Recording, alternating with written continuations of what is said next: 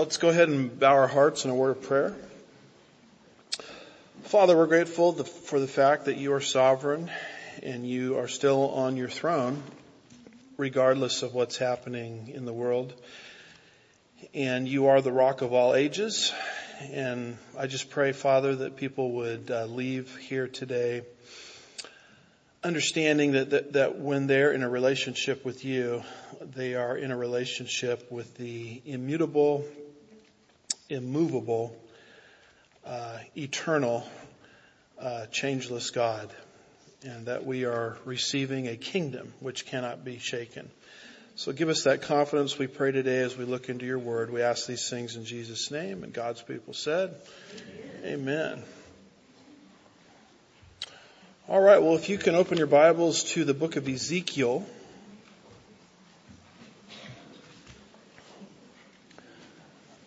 Chapter 37 and verse 23. We are continuing our study on the Middle East meltdown. I'm glad nothing in the news happened this week that would relate to this.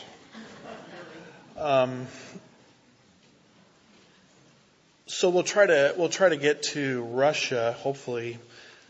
If I can make it through verse 2 of the next chapter, we'll talk about Russia. I was going to entitle this,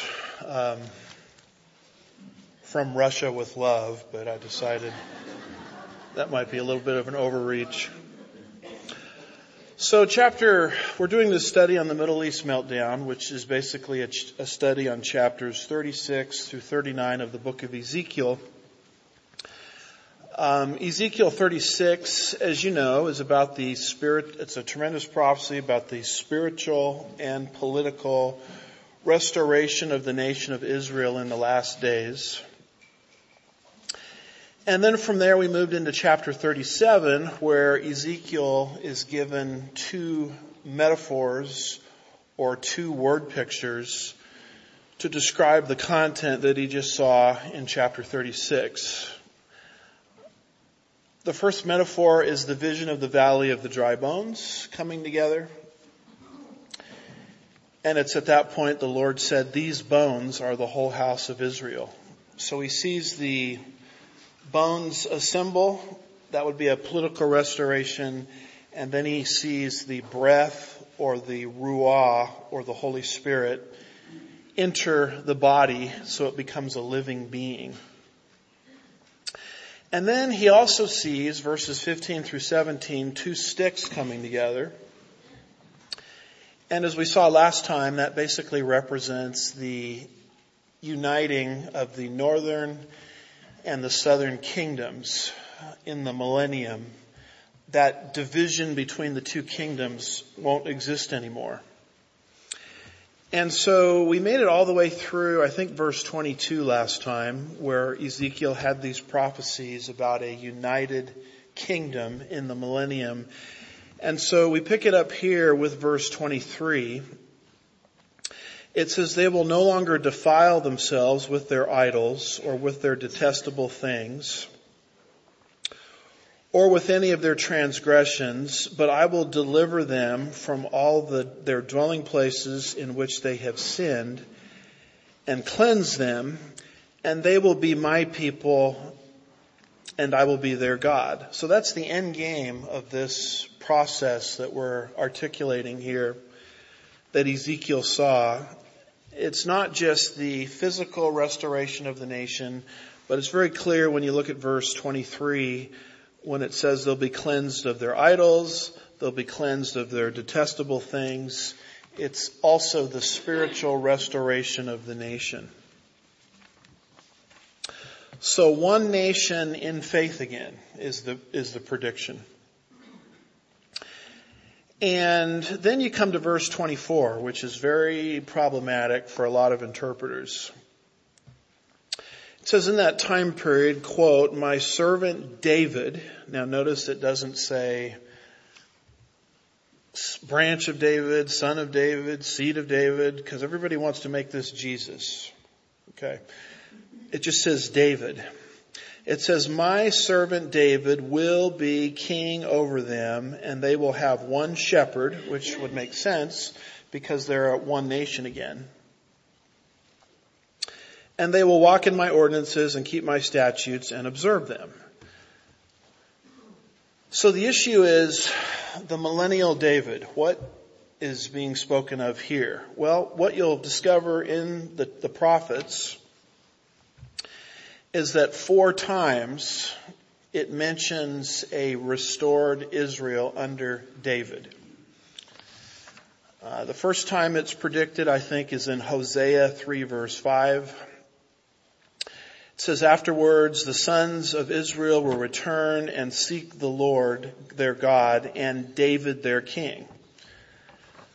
It's mentioned a second time in Jeremiah chapter 30 and verse 9. It says, but they will serve the Lord their God and David their king, whom I will raise up for them. And then even in the book that we're studying here, a few chapters earlier, back in chapter 34 and verse 23, it says, then I will appoint over them one shepherd, my servant David, and he will feed them. He will feed them himself and be their shepherd. So when people run into passages like this is where your literal interpretation, because there's a lot of people that say, I interpret the Bible literally, but here's where it's tested. I mean, what exactly does this mean? And sadly, the overwhelming majority of commentators turn this as a prophecy into Jesus. Because Jesus, of course, is born from the line of David, they reason, and this is just talking about David's greater son, Jesus Christ. But the problem is, as you look at these passages, it doesn't say anything other than David. Now, it is true that in the Bible, David is often used as a metaphor for Jesus, but when that happens, you'll see a textual clue there. It'll say something like root of Jesse, branch of David, son of David, seed of David. Nothing like that is said here. It simply says David.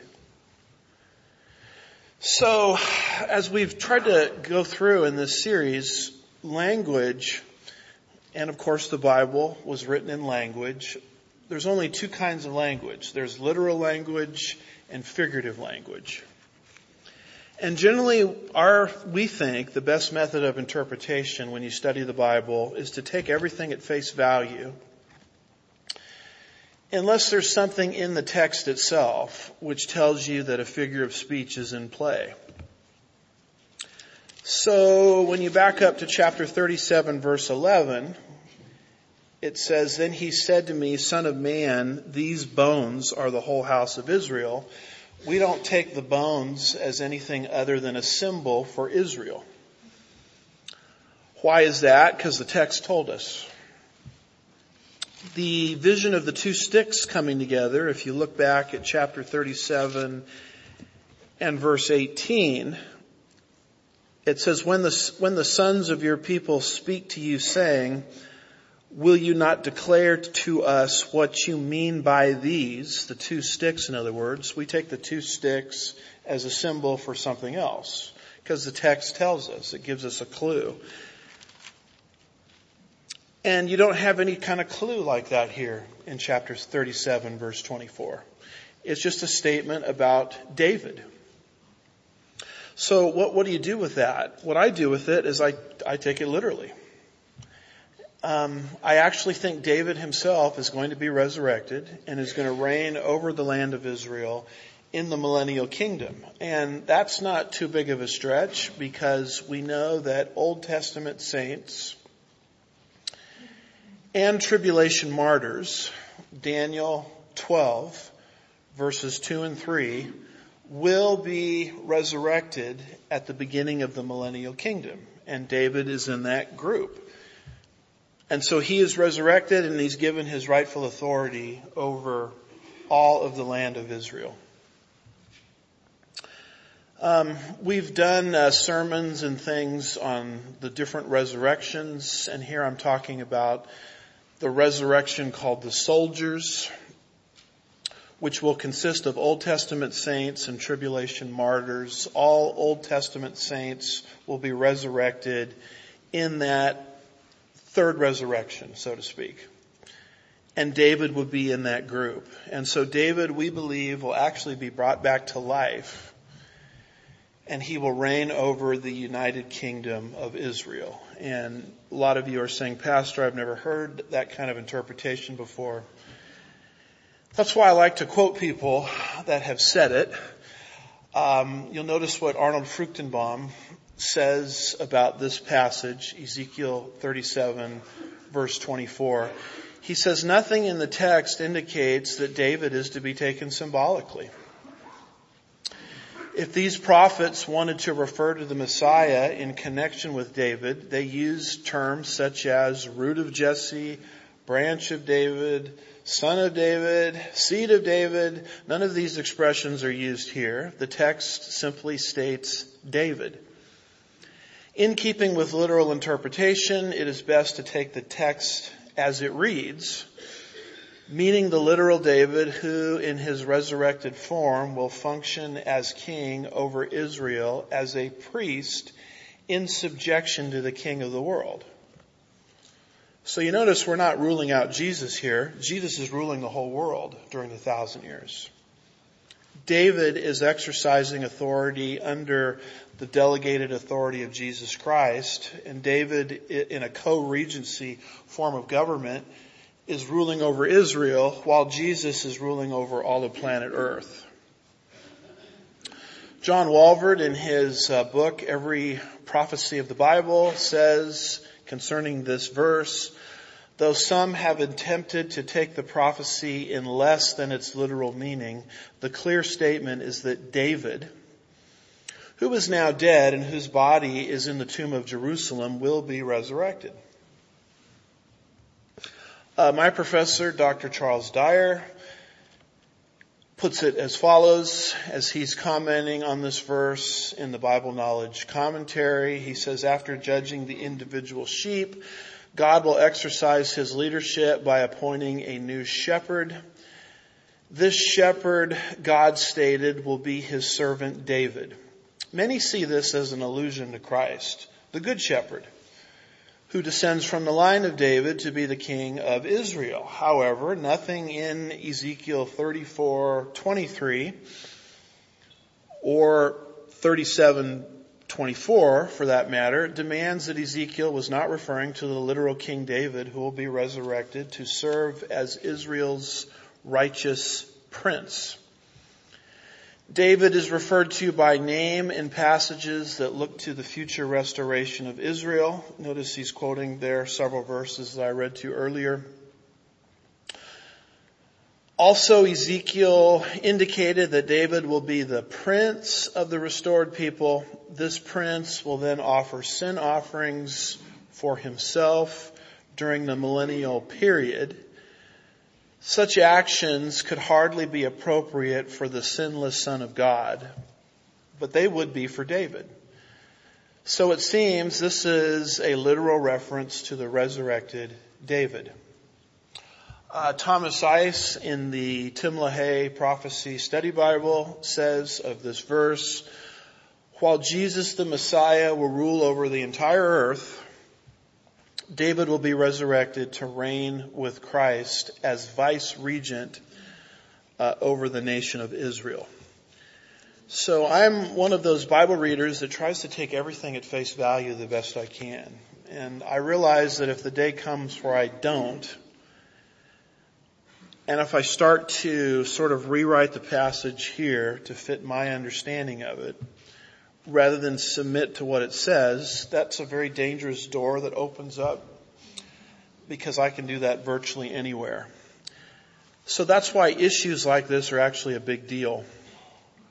So you move away from verse 24 and then you move into verse 25, and you have a prophecy there about the land.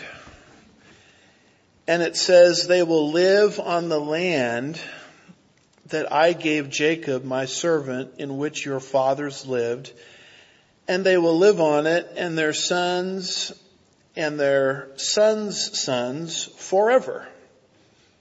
And David, my servant, will be their prince forever. So it's very clear that God is going to give to the nation of Israel in the millennial kingdom everything he's ever promised. And that promise or promises begin with the Abrahamic covenant, which represents in part, among other things that God promised there for Israel, in covenant form, a tract of real estate that literally goes from Egypt to Iraq. And God says that land belongs to me, and I gave it to the nation of Israel. And everybody else on that land is a squatter. And the squatters are going to be removed, and they're not going to be fighting anymore about the so-called West Bank. So-called the West Bank west of the Jordan. They're actually also going to have the East Bank. So I find that very interesting, when everybody's upset about the West Bank. When is Israel going to give back the West Bank? And my reaction is, well, when are you guys going to give up the East Bank? Because Israel's going to get all of it one day. The whole enchilada. Maybe a better metaphor is the whole shawarma. The whole thing. It's going to be united kingdom. They're going to have one king, and David, who made some bad choices in his life. Amen. And it shows you that just because you made some bad choices in your life, God still doesn't have a future for you. Because we all make bad choices and we think God is finished with us. And David, with all of his problems, God says, I'm not finished with you, David. You're going to be brought to life in this resurrection of Old Testament saints. And you're going to be given authority over the United Kingdom of Israel. And you're going to have every square inch of everything that I promised in the Abrahamic covenant. And then you move into verse 26 through the first part of verse 28, and it says, I will make a covenant of peace with them. It will be an everlasting covenant with them. So stopping just for a minute there, we know exactly what covenant he's talking about. He's talking about the Abrahamic covenant, which unconditionally gives to the nation of Israel, land, seed, and blessing. And those three things are filled out in greater detail in the sub-covenants that God later made with Israel. And so this is the time in history, the millennial kingdom, when all of these covenantal promises will find their absolute realization. So God is a covenant-keeping, promise-keeping God. And every day of your life as a Christian, you should praise the Lord for that. Because if God is going to keep his promises to the Jew, that means he's going to keep his promises to you. Amen? And for him not to do so would be to violate his very nature, because he cannot lie. So God, contrary to the portrayal of God in Islam, is not a deceiver. He's not going to rip the carpet out from under you if he feels like it, if he's in a capricious mood. His character is such that he is a truth teller. And by the way, if God is a truth teller and we're supposed to be like him, we should be truth tellers as well. Amen? Speak the truth in love. That's part of our calling. Why even do that? Because it's who God is. And we are to imitate his basic character.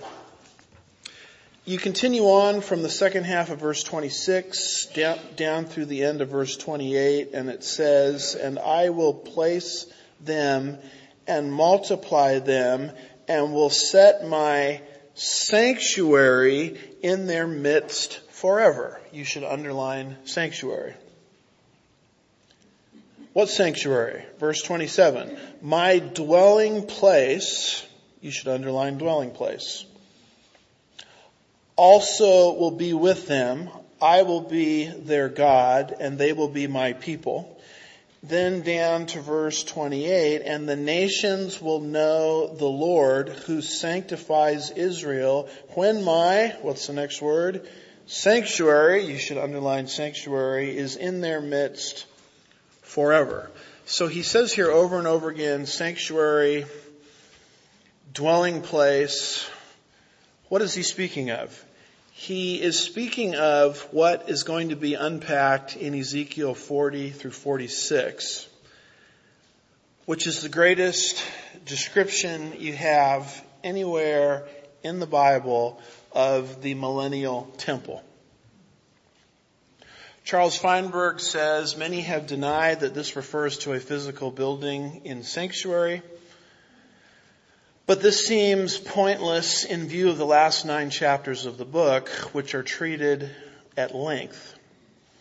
Just as it pleases God to dwell in the tabernacle when Israel departed from Egypt, so he will tabernacle among them in their converted condition.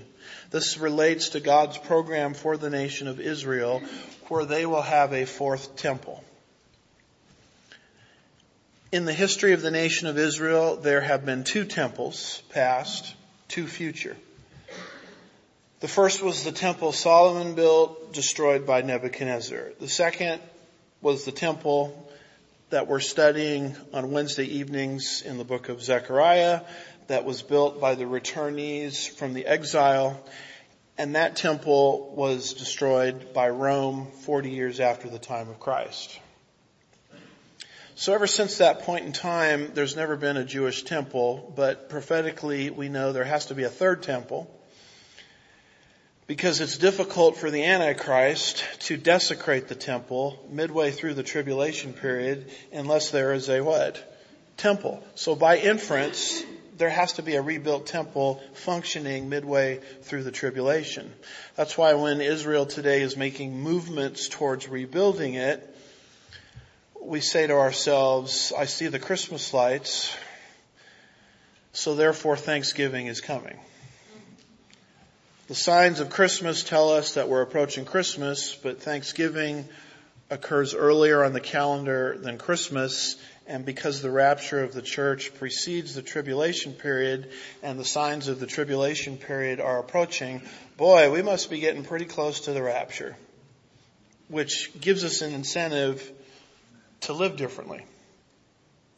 Now that 3rd temple, we believe, is going to be destroyed with bowl judgment number 7, which is a description of the greatest earthquake in human history. And it is to be replaced by the glorious millennial temple that Ezekiel spells out in really chapters 40 through 46.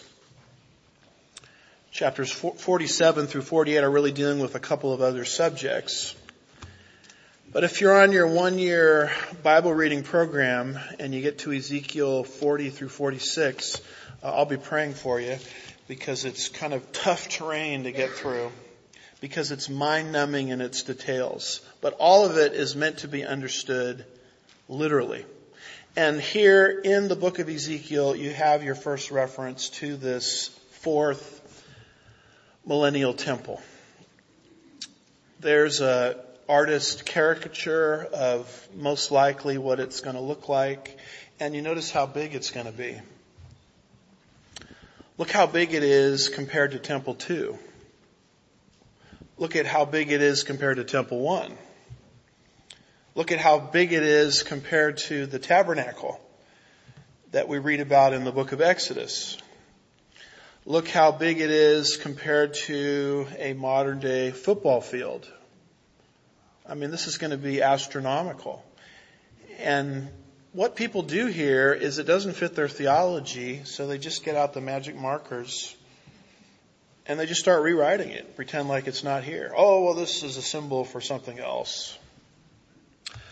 The problem with that is the book of Ezekiel, as we have tried to explain, is symmetrical. The things happening at the beginning of the book are repeated at the end of the book. And at the beginning of the book, the Shekinah glory of God leaves Temple 1. And Temple 1 is described in Ezekiel chapters 8 through 11. And everybody takes that literally. No problem. So if that temple was literal, then why is it that the Shekinah glory of God re-entering Temple 4, which is even described with greater vividness, Why should not that latter temple be taken with the same degree of literalness? Yet, this is the game that people constantly play in the book of Ezekiel. They take part of the book one way and they interpret part of the book a different way. And we can't do that here at Sugar Land Bible Church because we don't just follow a literal interpretation. We follow, key word, a consistent literal interpretation. I have absolutely no permission from God to rewrite His Word unless in His Word He tells me the temple represents something, which He doesn't do here. So there is going to be, during the 1,000-year kingdom, a fully functioning fourth millennial temple. Now, one of the things that people do is they say, oh, there's no millennial kingdom. Let's just drag all that stuff into the eternal state. So in their eschatology, the study of the end, they have a second coming maybe, and then they have the eternal state, and they completely leapfrog the millennial kingdom. And they try to make it sound as if this temple is going to exist in the eternal state. And of course, there's a big problem with that. The biggest problem with it is John's description of the eternal state, where he says in Revelation 21:22, I saw no temple. For the Lord God, the Almighty, and the Lamb are its temple. So if there's no temple in the eternal state, where are you going to put it? Well, we'll just make it the church. Well, that doesn't say the church. The only place it fits is in that intermediate 1,000-year time period in between the return of Jesus to the earth and the eternal state. That's the only place a prophecy like this even fits. And there are countless, I'm just giving you one, there are countless prophecies like this in your Old Testament that do not fit today, and they do not fit the eternal state. And the only place they fit is in this intermediate 1,000-year earthly kingdom. There, of course, is another major problem with trying to put this in the eternal state. And if you look at Ezekiel 45, just for a minute, it describes what one of the high priests is going to do during this time period. It says, on that day, the prince, now Charles Dyer was of the opinion that this is David. I believe obviously in a literal David, but I'm not sure that the prince here is David. So we might have a slight difference of opinion on that. But it says, on that day, the prince shall provide for himself and all the people of the land a bull as a sin offering. Now this freaks everybody out, because what they think it means is a restoration of animal sacrifices, and Jesus did away with animal sacrifices. I believe that there will be animal sacrifices in the millennium, but they have really nothing to do with atoning for sin. They have to do with the same reason we're going to celebrate communion at this church next week. The elements have no power, but they enable us to look backward to what Jesus did. Because the cup represents His blood, the bread represents His body, and we recognize that salvation is free to us, but it wasn't free to Jesus, the second member of the eternal Godhead. And so we leave that worship service when communion is practiced, which, by the way, the Lord commanded for communion to be practiced in the church on a consistent basis. We do that here monthly. Other churches do it weekly, quarterly. There's no instructions regarding how frequently you have to practice it. Just make sure it's practiced regularly, because if you don't practice it regularly, you're going to forget what Jesus did for you. Here's a pictorial reminder. Now think about this. The millennial kingdom is a time period where death has been totally scaled back. We, obviously in resurrected bodies, will not die. But then there's a group of people that survive the tribulation period that happen to be believers, and they enter the millennial kingdom in their mortal bodies, and they begin to repopulate the earth. And that group there's a sin element because the sin nature just got passed down through the chain, original sin. So you've got some people in the millennium that can't sin and other people that can. And so death, it's very interesting, amongst those mortals is rolled back to almost it doesn't exist anymore. Isaiah 65 and verse 20 says if someone during that time period dies when he's 100, everybody's going to think, what a shame such a young man died at such a young age. So it's a very different world from ours, where if you make it to 100, you're considered fortunate.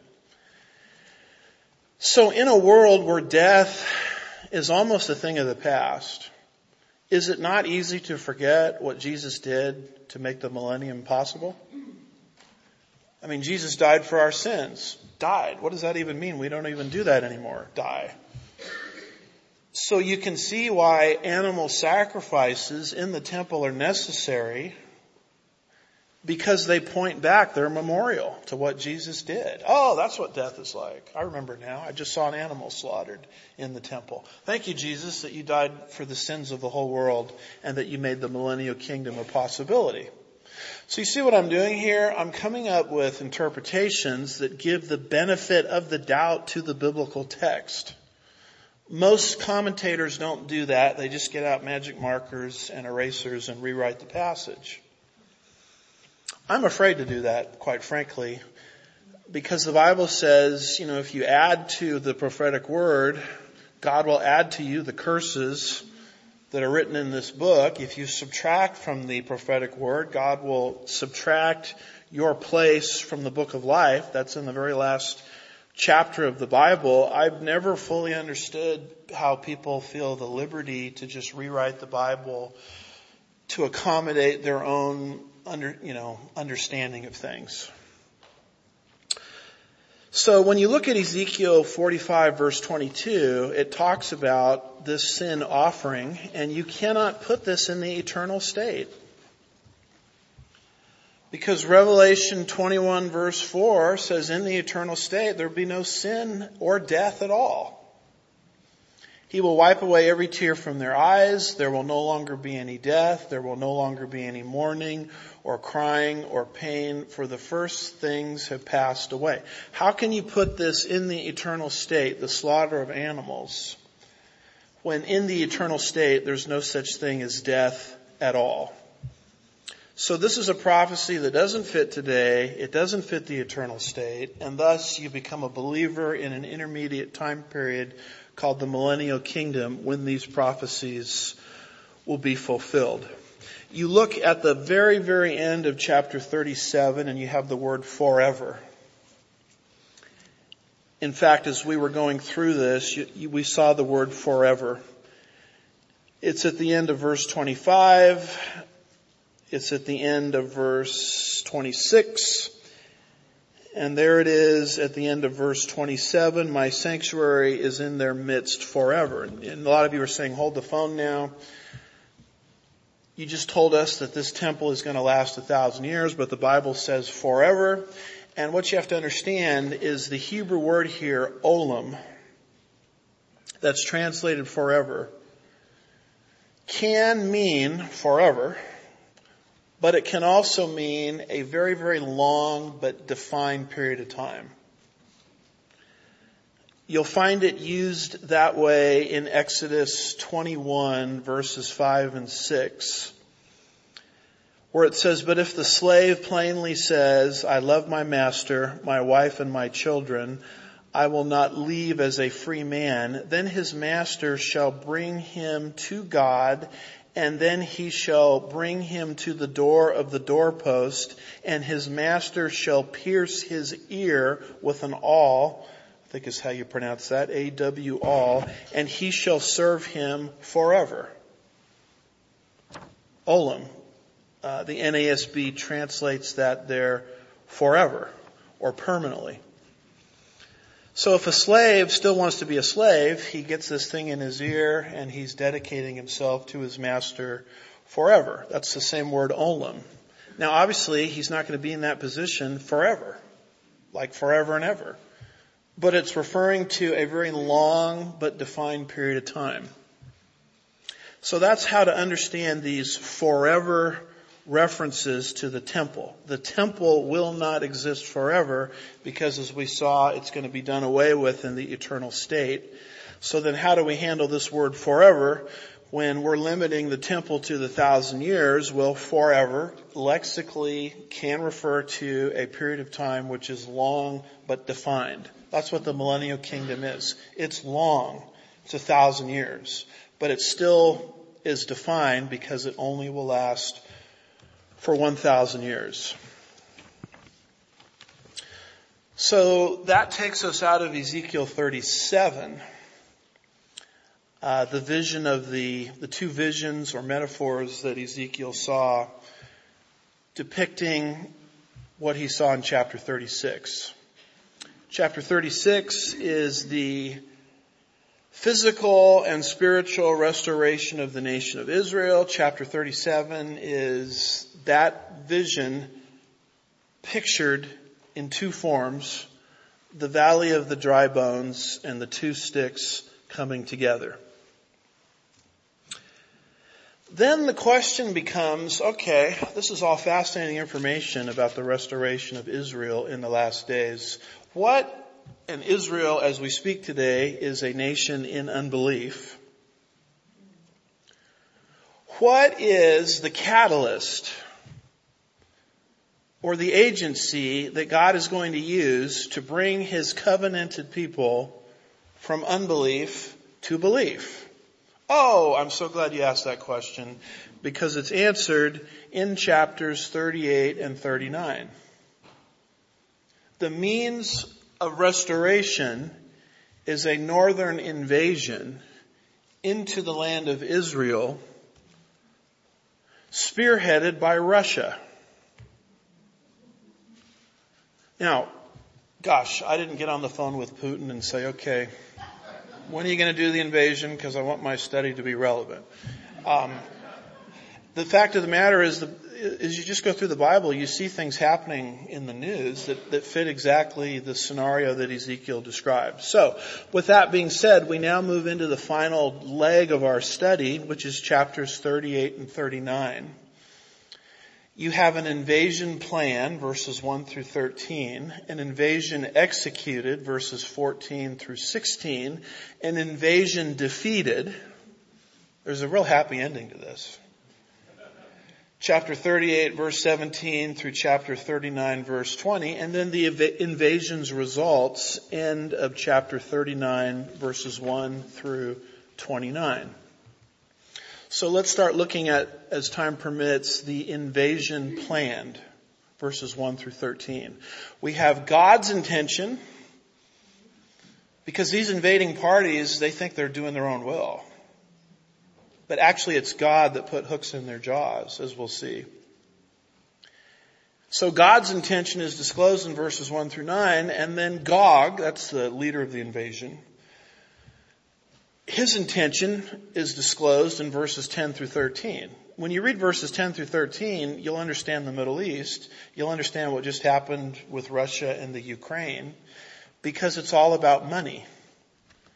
It's all about coming into the land of Israel for material reasons. That's why I was listening to a news commentator this week, and he said something to the effect of, Putin is going to go as far as Poland. And I shouted at the TV, no, he won't. He will keep going past Europe, past Poland, and he will go into the Middle East, or one of his successors, because that's what the Bible says would happen. And he's coming in because of wealth, economics. This is what Ezekiel said 2,600 years ago. So we have God's intention. God is drawing them in because God wants to be the rescuer at the end of the day. But they don't know they're being drawn by God, these foreign powers. And their intention is given in verses 10 through 13. So let's begin here with chapter 38 and verse 1, which is God's intent. And you look at chapter 38, verse 1. It says, the word of the Lord came to me saying. So, we have a new vision. And that's the structural marker that Ezekiel always uses to start something new. And what is being described here is the tool that God is going to use to bring an unbelieving nation to faith. He is going to put them in a situation where they have no one to help them. Not even the late great United States of America will help them. And their back will be completely against the wall.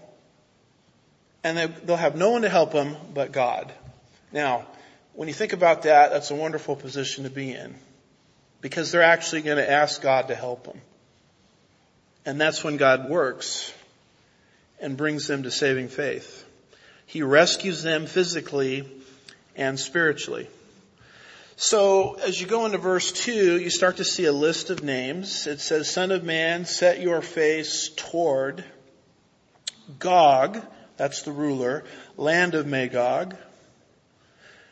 The prince of Rosh, Meshach, Tubal, and prophesy against him. So here are mentioned several nations that we'll be walking through as we move into this section. By my count, there's about 14 nations mentioned. You'll notice it says Gog. That's the leader of this coalition. And if you went to a normal church, you would have no idea who these people are. You would never hear, you would be looking at this saying, what in the world is this talking about? But because you go to an abnormal church that spent 5 weeks in Genesis 10, or maybe even more, you can go back to your notes in Genesis 10 and you'll recognize all of these names. These names, Genesis 10, are Noah's descendants and where they went following the flood and the Tower of Babel. And all you have to do is pay attention to some scholarly sources like Herodotus, Josephus, etc. And you can generally see where these people groups went, and the modern nations containing those people groups are part of this end times coalition. And then you'll look at your headlines and you'll see, oh my goodness, Ezekiel knew what he was talking about. Because every single one of them is perfectly in alignment for this scenario that we start to see described here. So you'll notice there that the first mention of a nation is Magog. Josephus tells us where Magog settled. You'll see Magog's name in Genesis 10. Josephus in the first century says Magog founded those that from him were named the Magogites, but who are by the Greeks called the Scythians. And basically we know that the Scythians migrated from Central Asia to southern Russia around the 8th to the 7th century BC. So we're pretty confident that Magog here represents those nations today that we call Central Asia, the Stans, Kazakhstan, the Ukraine, Afghanistan. Maybe I need to say that again. Afghanistan. Should I say it a third time? Afghanistan. You'll see them mentioned there, upper right-hand corner of the map. Kazakhstan, Uzbekistan, Tajikistan, Kyrgyzstan, Turkmenistan, and why don't we add one more? Afghanistan. Why do I keep mentioning Afghanistan over and over again? Well, unless you've been under a rock, Afghanistan probably is where one of the greatest debacles in American foreign policy has ever occurred. Where the Biden administration, and it makes absolutely no sense to me. Either Joe Biden is the stupidest man that ever lived, as dumb as a box of rocks, which could be true, or he is being manipulated by powers outside of himself, or maybe some combination thereof. Maybe he was not elected, but selected to make a decision like this, where he took out of the country as we were getting out of Afghanistan. And whether you think we should be in Afghanistan or not in Afghanistan, that's not the point. The point is how he did it. Everybody with two brain cells to rub together understands that you get the civilians out first, and you get your allies and those who helped you out first, and you get your weapons, which happen to be $85 billion of weaponry, you get them out first, or you destroy them, or whatever you're going to do. Then, step 2, you pull the military out. The Biden administration did the exact opposite. They pulled the military out first, left the weapons, left American citizens behind, left allies behind in a part of the world where the Taliban and related groups quickly seized authority. And so American allies, American citizens, you have a situation where they're trapped behind enemy lines, and you just militarize the Taliban. I mean, the Taliban, they cannot even believe their good fortune. This is from Fox News. It talks about U.S. weapons seized by the Taliban because of the strange, bizarre, inept, bungling, manipulated, whatever term you want to use, pull out of Afghanistan. $85 billion in weaponry left behind. 75,000 vehicles left behind, 600,000 weapons left behind, 200 aircraft left behind to the Taliban that has an agenda to wipe Israel off the map. And our own government just paved the way for this to happen. Now, we can all get upset politically, and rightfully so, about it. But the truth of the matter is, when you actually look at this, it shouldn't be much of a surprise, because Ezekiel himself predicted Magog, Central Asia, would come against the nation of Israel in the last days. The second nation that he mentions here is Rosh. Look at verse 2. Son of man, set your face towards Gog, that's the leader, of the land of Magog, that's Central Asia. And then it says, set your face towards the prince of Rosh. Now here we come into one of the most interesting and controversial debates on the subject of Bible prophecy. Because a lot of people out there, and I notice that they're raising their voices a lot now because of Putin's invasion of the Ukraine. And they're saying Russia has nothing to do with Bible prophecy. And the reason they're saying that is they're saying that Rosh is not a proper noun, but a common noun. And if Rosh is a common noun, then it's not a geographical place. And what they're all saying is Rosh simply is a common noun, a descriptor. Rosh means head, top, summit, chief. It doesn't mean Russia. In fact, if you're reading today from the King James Version, you will notice that the King James Version, as it translates verse 2, leaves out the name Rosh. Because a lot of you are reading this saying, I don't see Rosh here. And the reason you don't see Rosh here is the King James Version, although a very good translation in other areas, has made a decision to treat the noun Rosh as a common noun and not a proper noun designating a specific person or designating a specific place. So this is how it will read in the KJV or the RSV or the ESV or the NAB. or the NLT, or the NIV. Some of you might be NIV positive. You're reading this out of the NIV, you're saying, Pastor, I don't see the name Rosh. Well, there's a reason for that. The English translations made a decision not to translate this as a proper noun, but as a common noun. There's a lot of people that are capitalizing on this, even people that typically you would like. Here is Derek Gilbert of Skywatch News. And you notice his Gog-Magog invasion doesn't look like mine. I've got this big arrow from Rosh or Russia coming down into the land of Israel. He doesn't have that. He thinks the whole thing is spearheaded by Turkey, etc.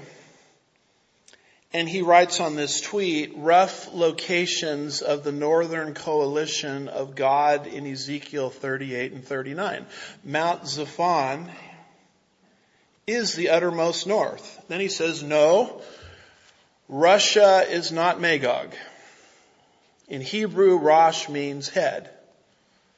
So he's following the King James Version and he's taking Rosh as a common noun. And what you'll discover is people that will malign this interpretation that I'm giving, a Russian-led conspiracy. And I sadly even had a seminary professor do this. Oh, ha, ha, ha, ha, you think it's Russia. Well, you just think that because Rosh sounds like Russia. And you're trying to make it up to fit the headlines. So there's another perspective, though, where Rosh is a proper noun. Not a common noun, but a proper noun. Meaning that Rosh is a geographical place on planet Earth. It doesn't just mean head, chief, summit, top.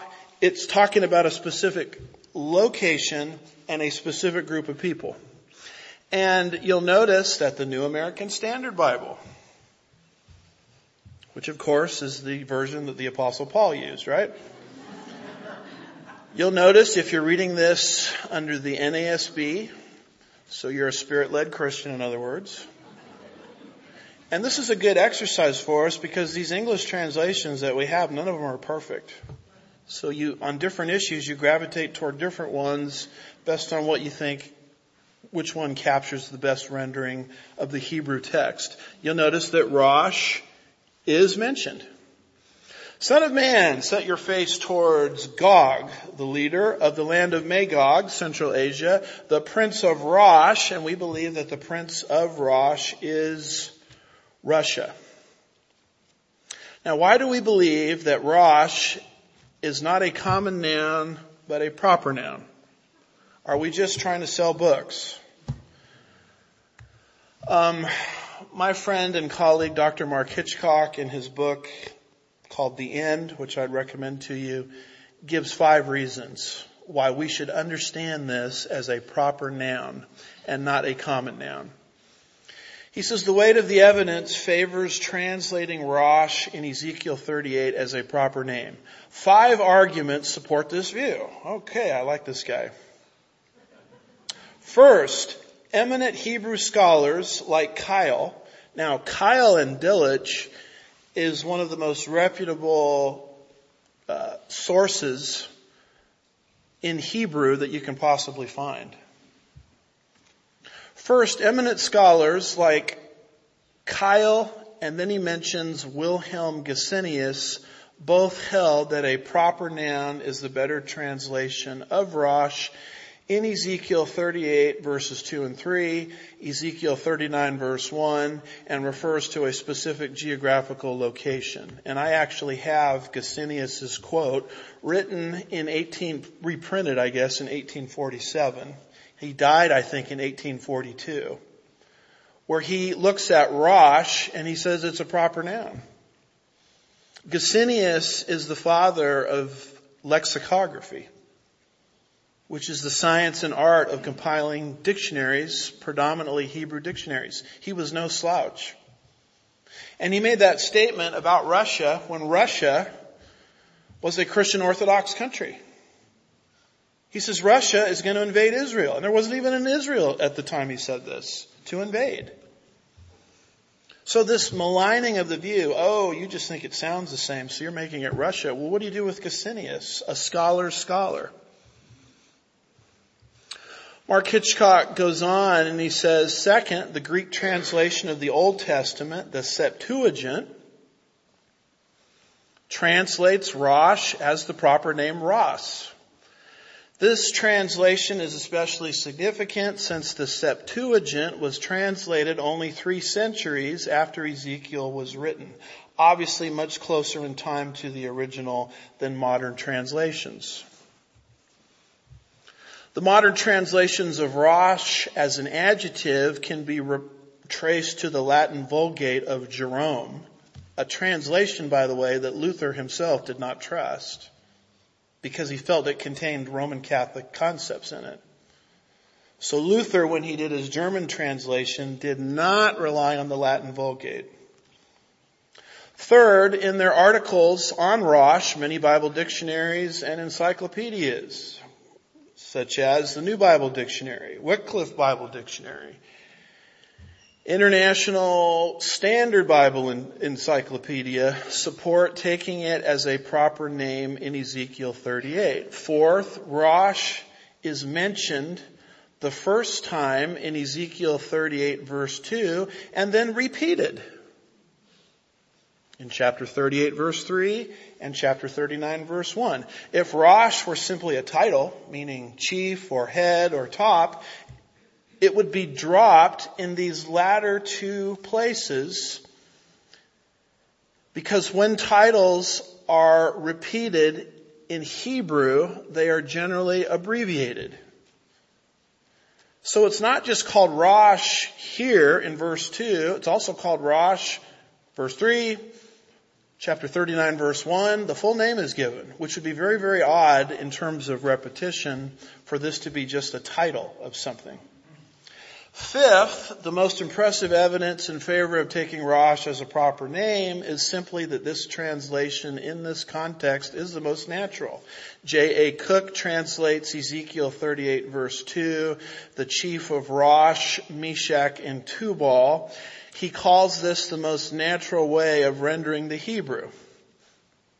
The compelling evidence of biblical scholarship indicates that Rosh be understood as a proper name, the specific geographical area.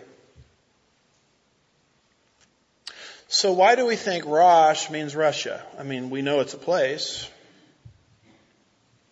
Hitchcock says, first, linguistically and historically, there is substantial evidence that in Ezekiel's day, there was a group of people known as Rosh, Rishu, or Ros who lived in what today is southern Russia.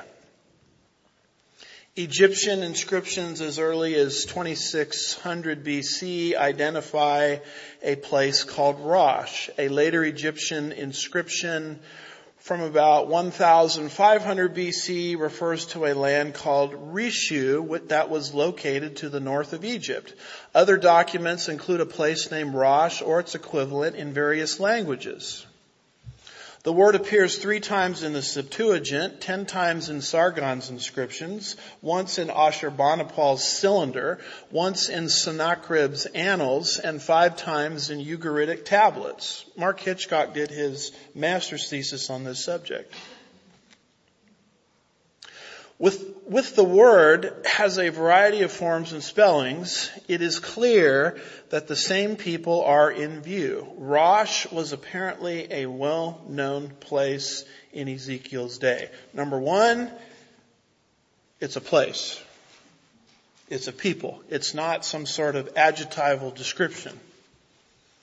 Number 2, using all of these sources, we can track where that people group existed. And the place they existed is what today we call Russia. Clyde Billington in the Michigan Theological Journal has an extended description of this. And he says the Rosh people of the area north of the Black Sea form the people known today as the Russians. Gesenius, a scholar, said of Rosh, it's not just a proper noun. He says in his Hebrew and Chaldee lexicon, he says undoubtedly the Russians. Now why give you all this boring lexical information? Because you're about to be hit by a bunch of propaganda, if you haven't been hit by it already. Sadly, much of it coming from within Christianity, saying Rosh has nothing to do with Russia. And I'm here completely disagreeing with what they're saying. I am disagreeing with the King James Version on that point. This is not a common noun. This is a proper noun, and you can academically identify Rosh as the people group of Russia. So when Putin in 2008, I think it was, rolls right over Georgia, I said to myself, well, that's terrible, but I'm not surprised. Because Ezekiel predicted the character of that nation 2,600 years ago. And then in 2014, when Putin became aggressive into Crimea, I say to myself, it's disappointing, but I'm not surprised. Because Ezekiel predicted the character of that nation 2,600 years ago. And this week when Putin invades the Ukraine, by the way, just look at a map, as he's invading the Ukraine, he's not going the opposite direction of Israel. He's coming down from the north, which is exactly what Ezekiel said would happen. I say to myself, what a tragic thing. Because we have, connected to our church, some of our missionaries trying to get out. It's a terrible thing, but I say to myself, it's horrible. It's terrible. I'm going to pray for the oppressed people there. I'm going to do everything within my power to get our folks out. But then I say at the back of my head, I'm really not surprised. Because Ezekiel predicted the character of that nation 2,600 years ago. So it's not just, you think Rosh means Russia, they sound the same, ha ha ha. No, there's actually exegetical and lexical academic reasons why Rosh is a proper noun meaning Russia. There's also a geographical argument. Look at chapter 38, verse 6. Gomer with all its troops, Beth Togarmah, from the remote parts of the north. Look at chapter 38, look at verse 15. You will come from your place out of the remote parts of the north. Look at chapter 39, look at verse 2. And I will turn you around, drive you, and take you from the remote parts of the north. I'm seeing a pattern here. This is not just a northern invasion. It's coming from the remote parts of the north. Now, most people, when they see this expression north, they don't know what to do with it. Where's the starting point? And let me help you with that. The starting point in Bible prophecy is always Israel. Because if you look down at verse 12, God says of Israel, they live at the center of the world. You have to start to think the way God thinks. You see, the world itself looks at Israel as just a little nation in the way of progress. But that's not how God thinks. As far as God is concerned, Israel is living at the center of the world. In fact, that word translated center is belly button or navel in Hebrew, which is the center of the body. Because that's the part of the world that God covenanted real estate to a particular group of people. Over in Ezekiel chapter 5, verse 5, it talks about Jerusalem dwelling at the center of the nations. So the starting point is always Israel. And just go straight up north. What nation do you run into? You run into Rosh or Russia.